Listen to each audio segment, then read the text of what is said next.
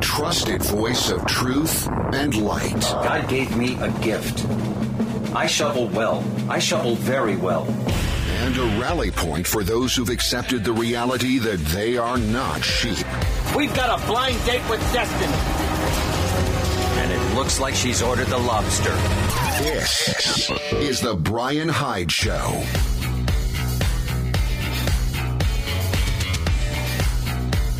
Well, hello there, and welcome to the show. Glad you could join us as we revel in wrong think today. Our program brought to you by hslammo.com, also by pure-light.com and monticellocollege.org. Go to my show notes at thebryanhydeshow.com. You will find each of the articles and some of the links to some of the different stories that I'm talking about today, as well as links to the sponsors, which you can then thank either by sending them a message and saying, hey, thanks for making it possible for Bryan to do what he does, or simply do business with them. I mean, it's your choice, no pressure. Well, we have a lot of great stuff to cover today, and I'm going to start with some good news, because it seems like sometimes that's in short supply, especially if you are a freedom-minded person and you're looking around you and going, why does it feel like the walls are closing in? The answer, of course, is because they are. There are people who are working very hard, day and night, tirelessly, working to assert greater control over you, your life, your finances, your communications, all of it. I know there's a time where that would have sounded really paranoid. It would have sounded like, oh, yeah, this sounds like some conspiracy theory. But nope, that is life in our modern world. That is life in the time of COVID. And it's not that the world hasn't always been kind of an interesting and sometimes dangerous place, but people are taking advantage. Technology is helping. So I sometimes am happy when I see that there are answers that come forward too. For instance, I have been using an encrypted messaging platform called Telegram. And I'm fairly new to it. I mean, I got serious about this a few months ago, and this is how I go ahead and stay in touch with different friends and, people when I have to communicate confidential things that may be considered dangerous or otherwise, not fit for public eyes. I'm sorry, I can't even keep a straight face as I'm saying that. Basically, I just don't want to have to carry out every conversation as if there's government ears listening in on it. So I use a couple of different apps. I use Signal, which is a very good encrypted app. And, I'm not an expert on this. There may be the CIA's the ones that invented it. I don't know, or the NSA. But Telegram has been an especially good one because you can have conversations on there, and in some ways, you can actually not only enjoy privacy, but you can bypass tech censorship. Case in point, here's an article from Shane Trejo. This is from Big League Politics. Encrypted messaging platform Telegram offers new web apps allowing users to bypass tech censorship. Now, the article says the encrypted messaging platform Telegram is offering two new web apps, WebK and WebZ, which allow users to access banned channels over iOS. This allows users to access channels that were previously restricted by the Apple Store. Now, the impressive interface shows that Telegram's ready to compete with social media giants as they arguably offer more features and are more user-friendly than monoliths like Facebook and Twitter. Telegram has announced they'll be adding additional features to their web interface portals in the day to come. The Telegram announcement says, please check these cards, WebK card and WebZ card. They contain lists of all the major features that are not yet supported or not fully implemented in the new apps. Now, they're offering two similar apps because the organization believes in internal competition. And they actually have links in the story that I'll supply in the show notes here where you can access WebK or WebZ. Telegram is putting competitors to shame, the article says, as they show innovation is the key for building a successful digital platform. Now, if you remember earlier this year, remember when Parler was suddenly shut down and essentially deplatformed by Amazon withdrawing the use of its servers?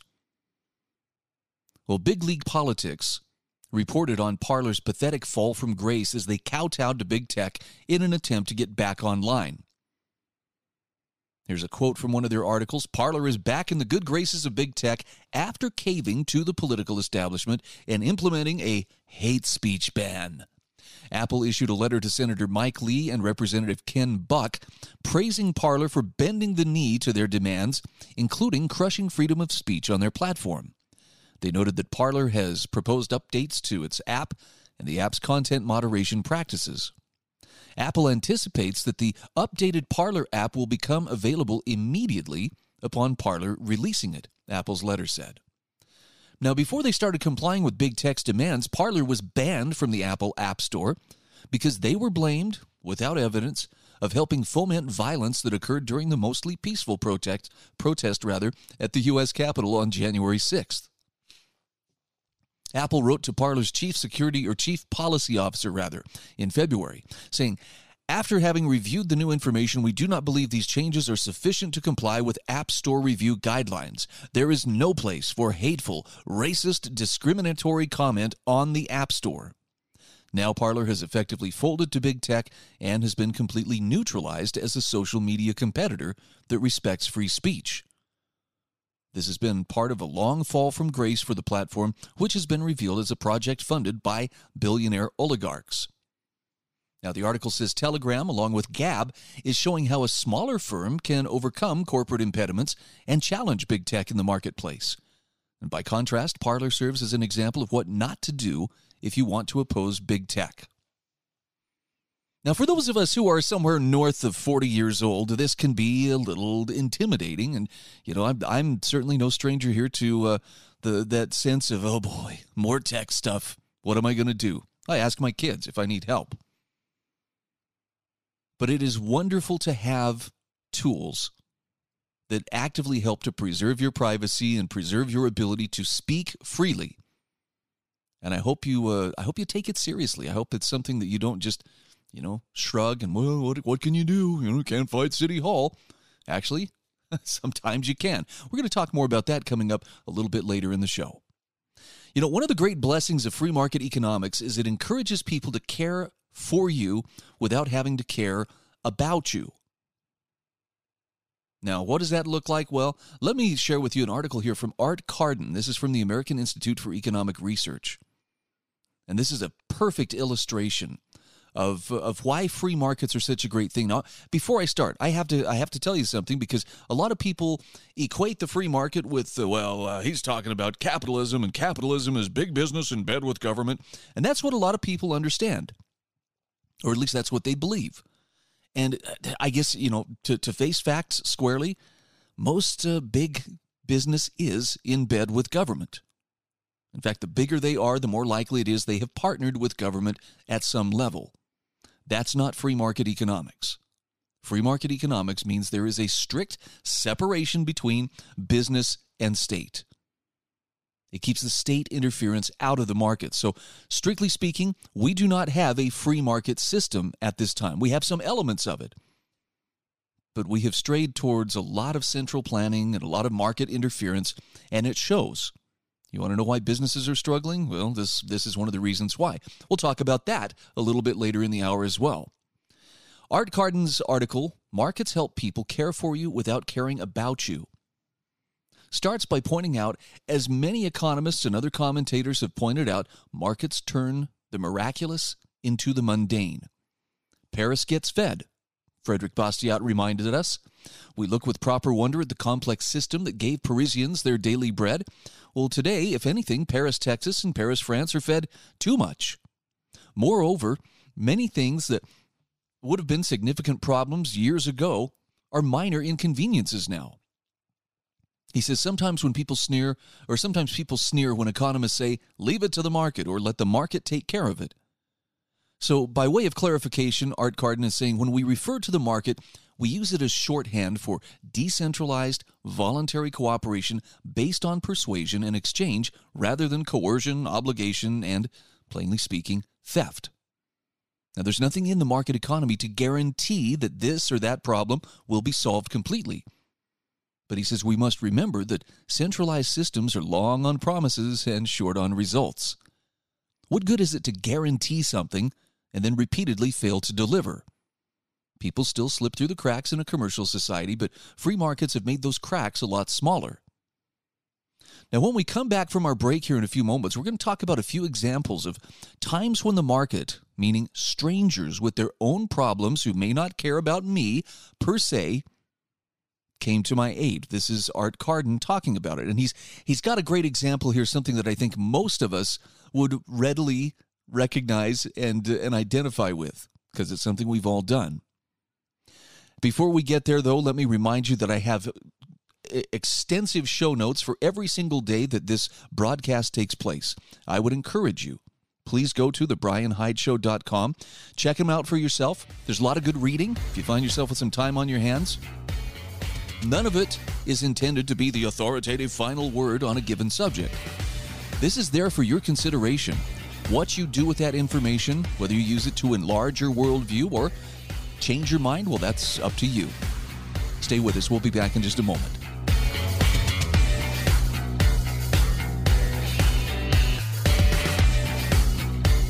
This is the Bryan Hyde Show.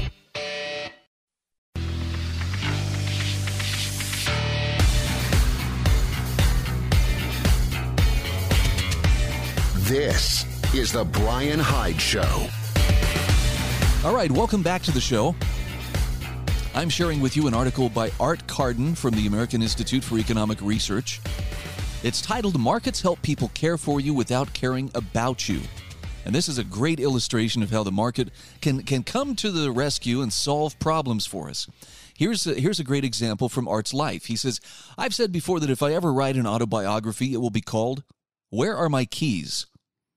He says, as I typed the first draft of this piece, I was at home. Since I had misplaced my keys, however, my car was at the office. Try as I might, I wasn't able to find them. A few flicks of my thumb later, I had requested a ride from Uber and was waiting for someone to pick me up and take me home. Now, he says it was a problem that was a lot easier to solve because of innovation on the part of profit-seeking entrepreneurs. Now, granted, this wasn't the only way to solve the problem. I could have asked my wife to pick me up. I could have walked home. I could have called a taxi. Self-interested, innovative entrepreneurs made it a lot easier to solve the problem, again, not because they care about me, per se, but because they care about themselves and those close to them. Now, Art Carden says, I'm terribly absent-minded, which means I forget a lot of stuff pretty frequently. Fortunately, profit-seeking entrepreneurs are there for me. Target was there for me when I needed to buy nice shoes in North Carolina in 2009 after forgetting to pack some. When I needed cough medicine at 4 a.m. in Storm Lake, Iowa in 2010, Walmart was there for me.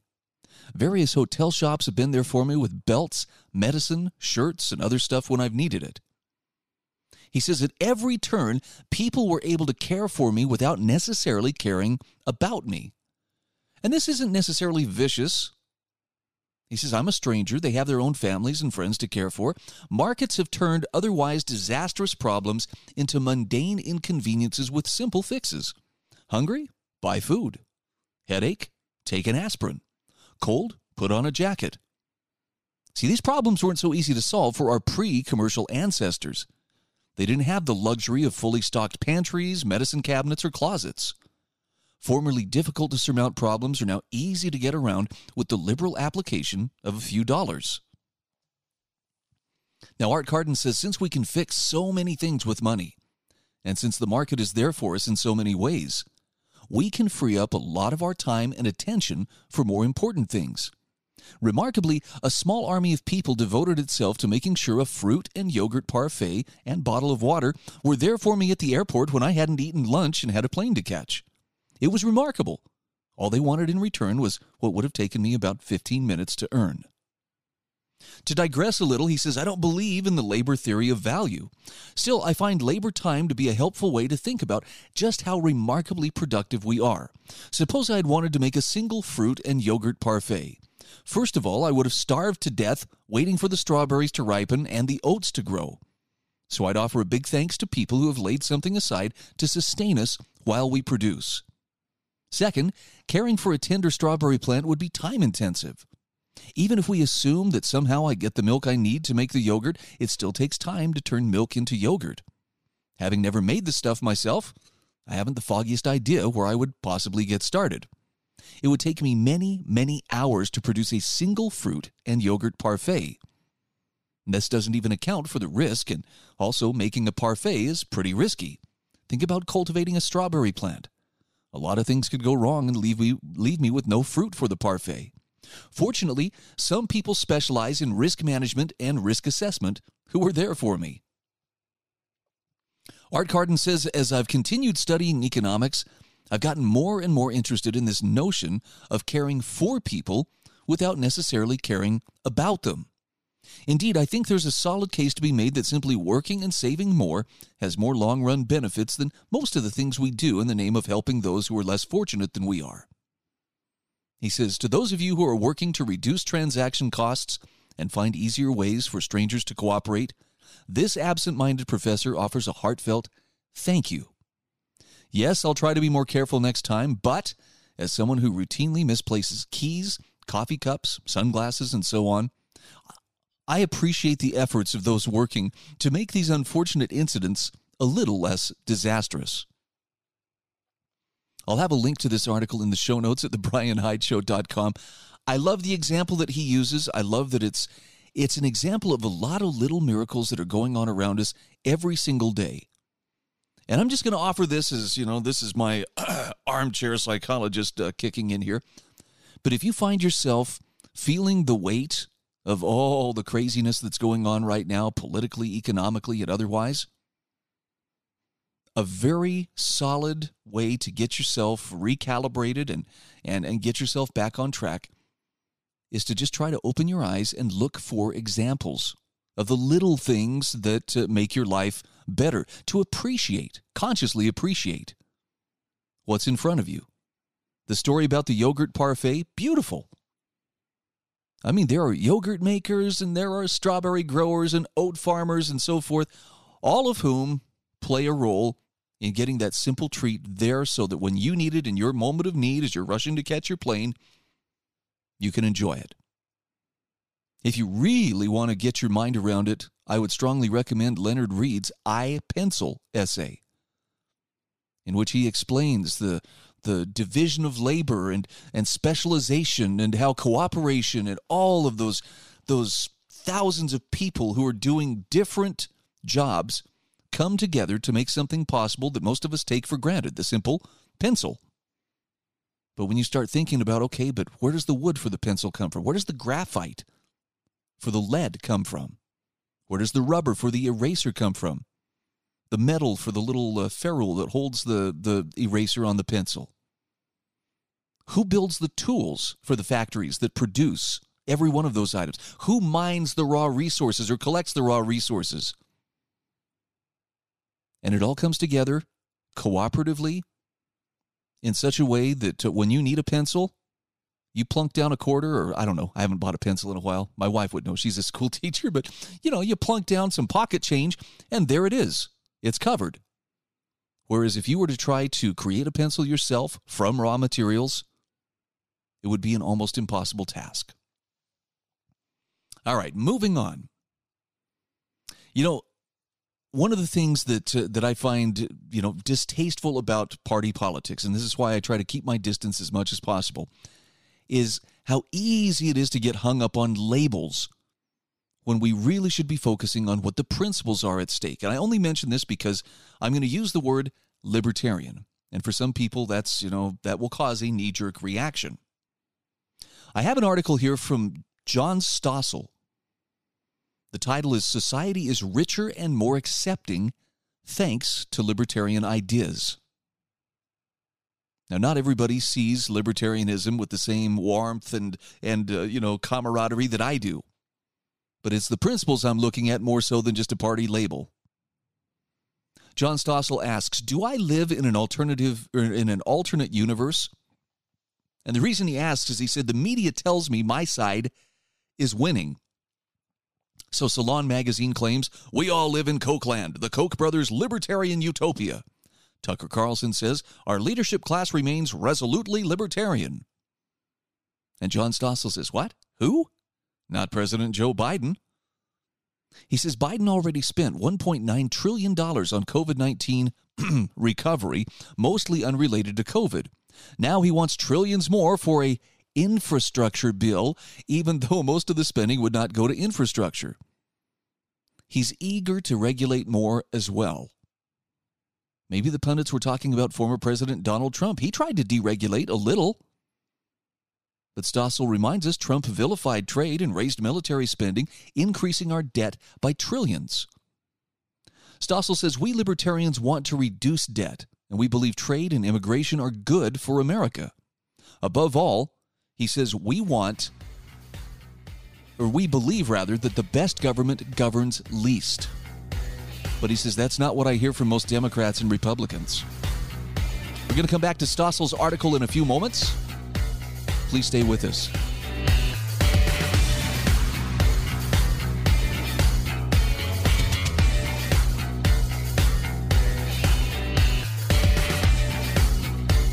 This is the Bryan Hyde Show.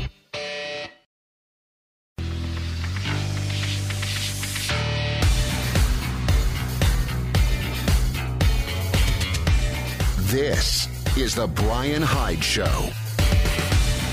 Hey, welcome back to the show. I hope that your experience in reveling in wrongthink is proving to be a fruitful experience. Or at the very least, I hope you're having some fun, maybe learning something along the way.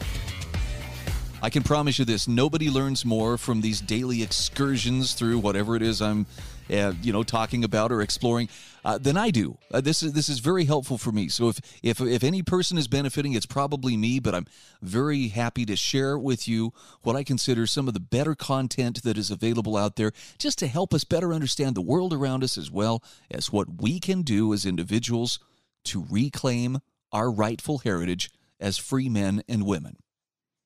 John Stossel is writing about how society is richer and more accepting thanks to libertarian ideas. But he says, libertarians want to reduce debt. They believe trade and immigration are good for America, but most of all, they believe that the best government is the one that governs least. But he says that's not what I hear from Democrats and Republicans. So how can pundits from both the left and right say libertarian ideas are winning? Well, the Cato Institute's David Boaz, author of The Libertarian Mind, says, in a way, we are winning.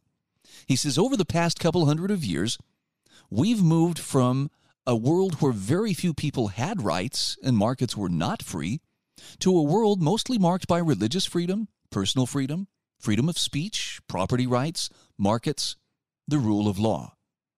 Now, for most of history, no country had those things. And as a result, says Boas, there's practically no economic growth, no increase in human rights and justice. Kings and tyrants ruled, enslaving people, stealing property, and waging wars that lasted decades. Then in 1700, suddenly, limited government and property rights and markets came into the world. Now, the result was a sudden increase in prosperity. Americans are now told that the poor get poorer, but it's not true. Americans are 30 times richer than we were 200 years ago. When America began, rich people were poorer than poor people are today. Boaz says in colonial America, if you were traveling and you wanted a place to sleep, you'd go to an inn where everyone shared a bed. Ben Franklin and John Adams shared a bed on one of their diplomatic missions. They fought whether or not the window should be open. John Jay, America's first Chief Justice of the U.S. Supreme Court, complained about sleeping with strangers and picking up bed bugs and lice. Boas says it's not like that anymore because of the increase in wealth. Today at motels all over America, middle class and poor people have their own beds. When markets are free and private property is protected, innovation happens in ways that allow ordinary people to live better. Over time, that innovation multiplies. It's why today most of us live better than kings once did. Louis XIV had hundreds of servants who prepared him dinner. But John Stossel says, today my supermarket offers me a buffet that Louis XIV couldn't imagine. Thanks to trade and property rights and markets, each of us lives as if we had more servants than kings. And he says we also live longer. David Boas says President Calvin Coolidge's teenage son was playing tennis on the White House tennis court. He got a blister on his foot, and the blister got infected, and the health care available to the son of the President of the United States was not sufficient to keep him from dying. But the point here is that few of us notice such steady progress. And Stossel says the media gives us bad news. They tell us about cancer clusters, and coups in Myanmar. As a result, we forget the big picture, and it's important to remember the big picture so we don't lose it. That big picture, by the way, also includes progress in fairness and decency. David Boaz reminds us we've moved from some people have privileges that others don't to human rights belong to women and black people and gay people. The direction of history has been in the direction of markets, personal freedom, human rights, democratic governance, and that's what libertarians advocate. Now, lest you think that, well, then I guess everything is okay. I can go back to sleep. That's not at all what he's saying. But I think he is pointing out here, take a look and see. There's a lot of good stuff that's going on here as well. Unfortunately, there is always and will always be opposition. And that opposition is going to push back and is going to, wherever possible, try to overcome liberty, innovation, free markets, etc. So that puts some onus on you and on me. If we're serious about living as free people, we have to claim, use, and defend our rights. And it sounds pretty easy, right? I mean, right now there's food in the fridge and so forth. When you're not really being squeezed, that's a pretty easy thing to do. But as this program and many others like it are warning, there are some pretty devious ways that things are coming at us. I try not to chase after too many conspiracy theories just because there's so much going on out in the open. You don't have to go down a rabbit hole to see stuff that's really incompatible with liberty. Case in point, the idea that we're going to have vaccination passports. Can you imagine the mischief that could come about with the vaccination passport? What if this is the kind of thing that you can't so much as go into a supermarket? You can't ride on public transportation. I mean, we're already at the point you're not going to board this plane unless we can see that you've been vaccinated and you're properly wearing a mask. COVID has been weaponized into a tool for what started as authoritarian but is rapidly becoming totalitarian control. And we've got to be very conscious of this. I want to share with you kind of an interesting story out of Arizona. And this is a story that illustrates what happens when people stop asking permission to be free and start reclaiming their rights. Now, it's a story out of Arizona where a school board abruptly canceled a scheduled meeting that they were holding about removing their mask mandate. And they cited safety concerns. Oh, the public is here. 100 parents are here, and they have strong opinions. Oh, we better cancel this meeting for our own safety. Not a good idea. So you know what those parents did?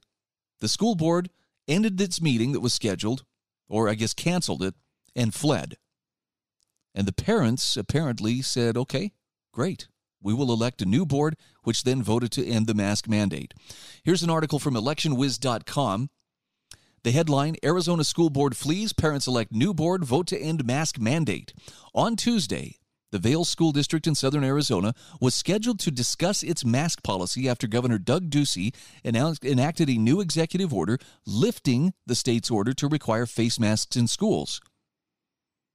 Now, in response to the meeting, more than 100 parents rallied for the Vail School District to drop the mask mandate. But just moments before the meeting was scheduled to take place, school officials abruptly decided to cancel the meeting, citing safety concerns over the parents' protest. Where have we seen this before? Oh, yeah. Regularly, pretty much every public meeting regarding COVID in Idaho. At least every meeting where Ammon Bundy happened to be in attendance. We're afraid. I saw this in my own, home county of Utah County last year. We better do this differently because there's people in here without masks and people with opinions. So in Arizona, a throng of parents later pushed their way into the boardroom while refusing to wear masks and demanded to speak with their elected officials. Can you guess what the school board did? Yeah, they called 911. Pima County Sheriff Nanos told a local TV station a sergeant and 4 deputies showed up in just over a minute. The district said the sheriff told the board to adjourn the study session because the crowd was uncontrollable. Now, the sheriff is saying that that's false. The board made that decision on their own. Crowd control was not an issue. Nevertheless, emotions ran high as parents confronted law enforcement, demanding to know why the board canceled the meeting.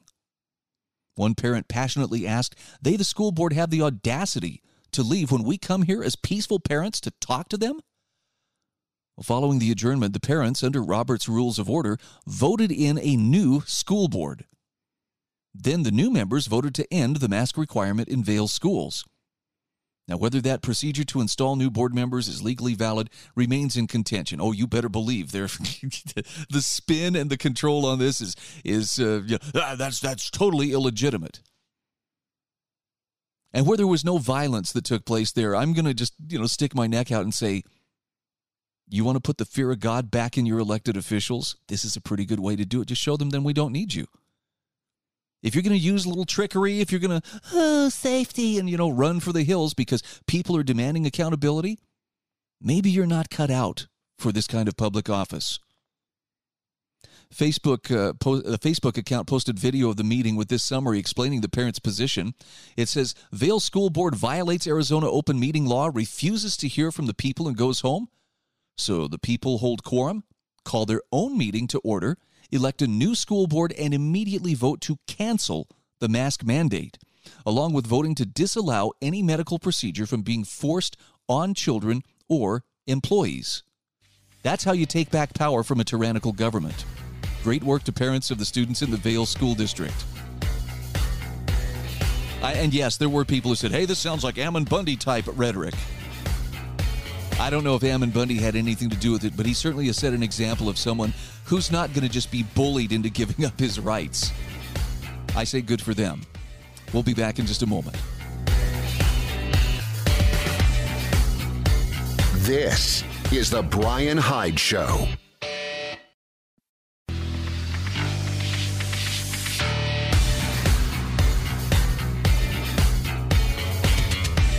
This is the Bryan Hyde Show. All right, welcome back to the show. So yes, I have a link to the article that I was referencing in the last segment about the Arizona School Board abruptly canceling their scheduled meeting over removing its mask mandate. Why? Because there were too many parents that were demanding, take this mandate off, stop requiring kids to wear masks, etc.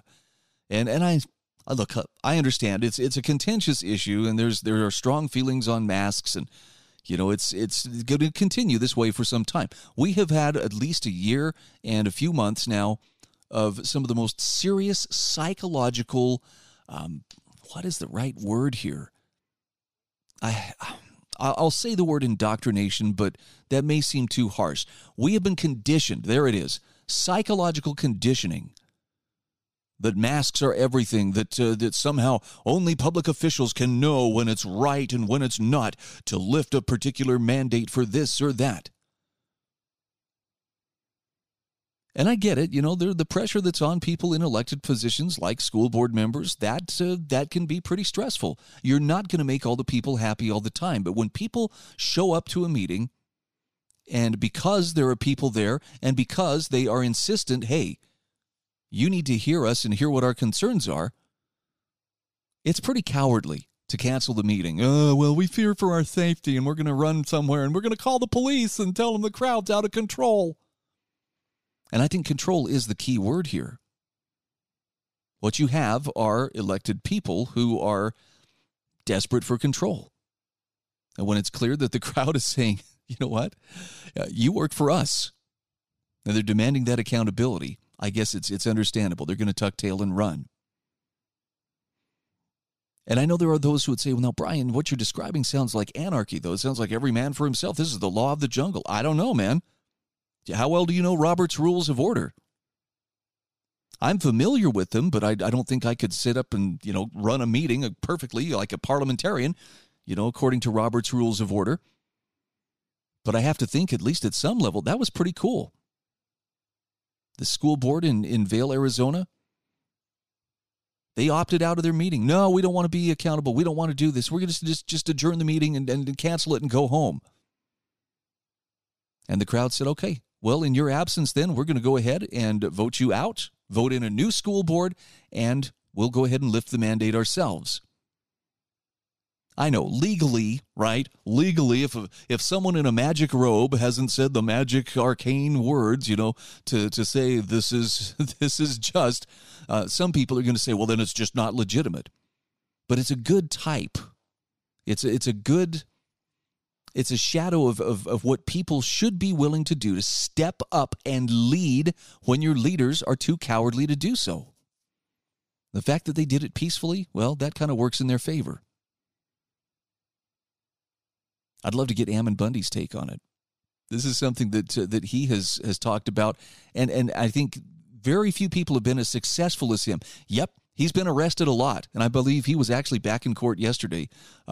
He was booked and released on the warrant for failure to appear to an earlier court appearance, but then he had to race across town to get to another arraignment. I don't know if he was able to do that successfully. If he did, great. If not, they've probably issued another warrant.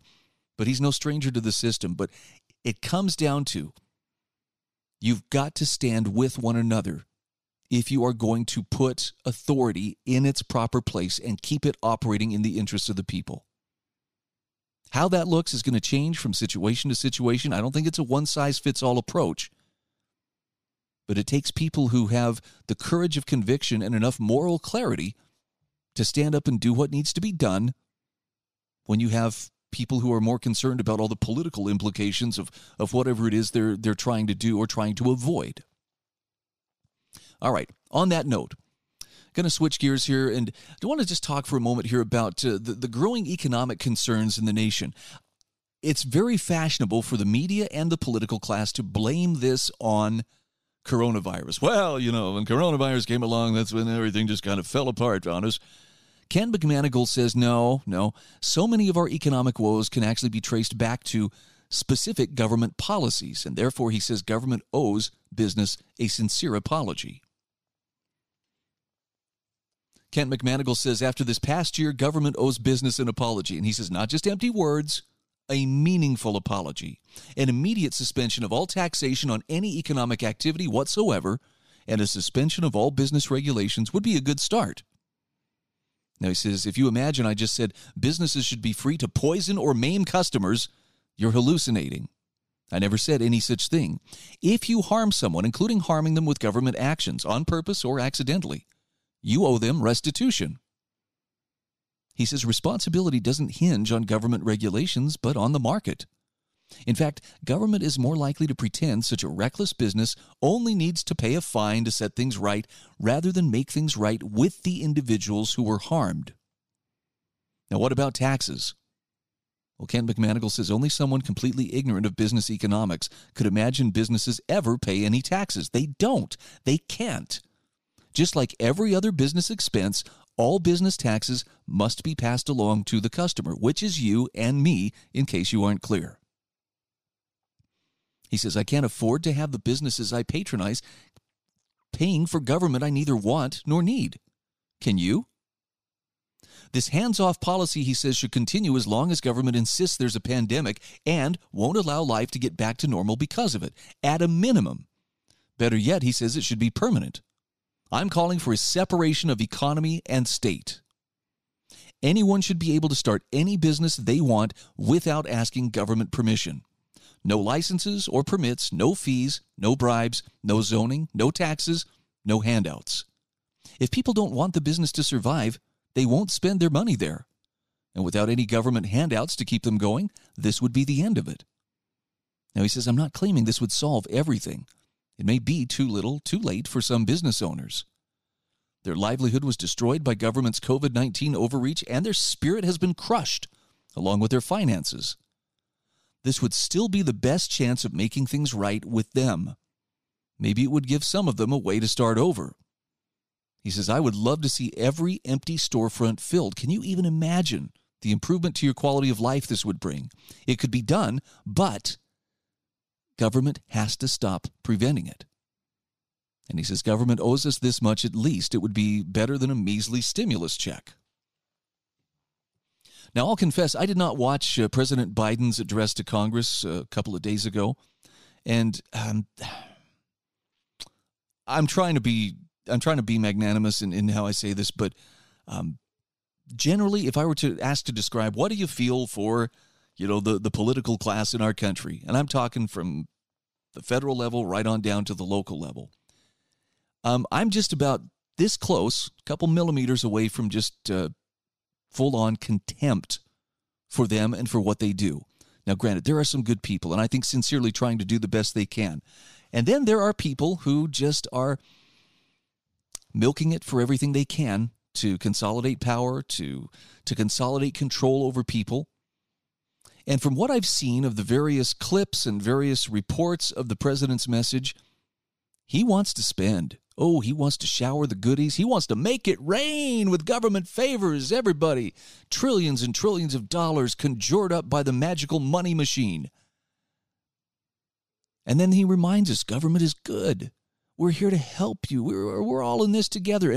But the biggest lie he told, at least according to the articles that I have seen on this, was when he capped it all off with, this is all we're going to spend. Here's the goodies we're going to give you. This is what we're going to do. We're going to do everything for you. And then he reminds us, government is the people. We, the people, are the government. Now, look, I don't have all the answers, and I'm not going to claim that I've got the total lock on the truth on this, but it's pretty clear to me that government is not we, the people. And the best evidence I would offer for this is if you think that you are the government, tell me about the last policy change that you personally effected. No, I'll wait. I've got all day. Please, go ahead and enlighten me. I think it was Pew Research a few years ago did some very serious research into where does political influence come from? Who has the greatest influence on public policy? The average person, people like you and me, almost no influence whatsoever. But you know who did have the influence? The moneyed interests, the special interests, the lobbyists. They were the ones who could more or less affect public policy as they chose. So if you're not in bed with government, if you're not rent-seeking, if you're not playing the game, so to speak, your chances of affecting policy change are almost minuscule. In the meantime, the policymakers are doing everything they can to fleece you at every turn. I still maintain one of the best strategies that we can have right now is make yourself an unplayable piece on their chessboard. It does take effort, but the freedom is worth it every single time. This is the Bryan Hyde Show.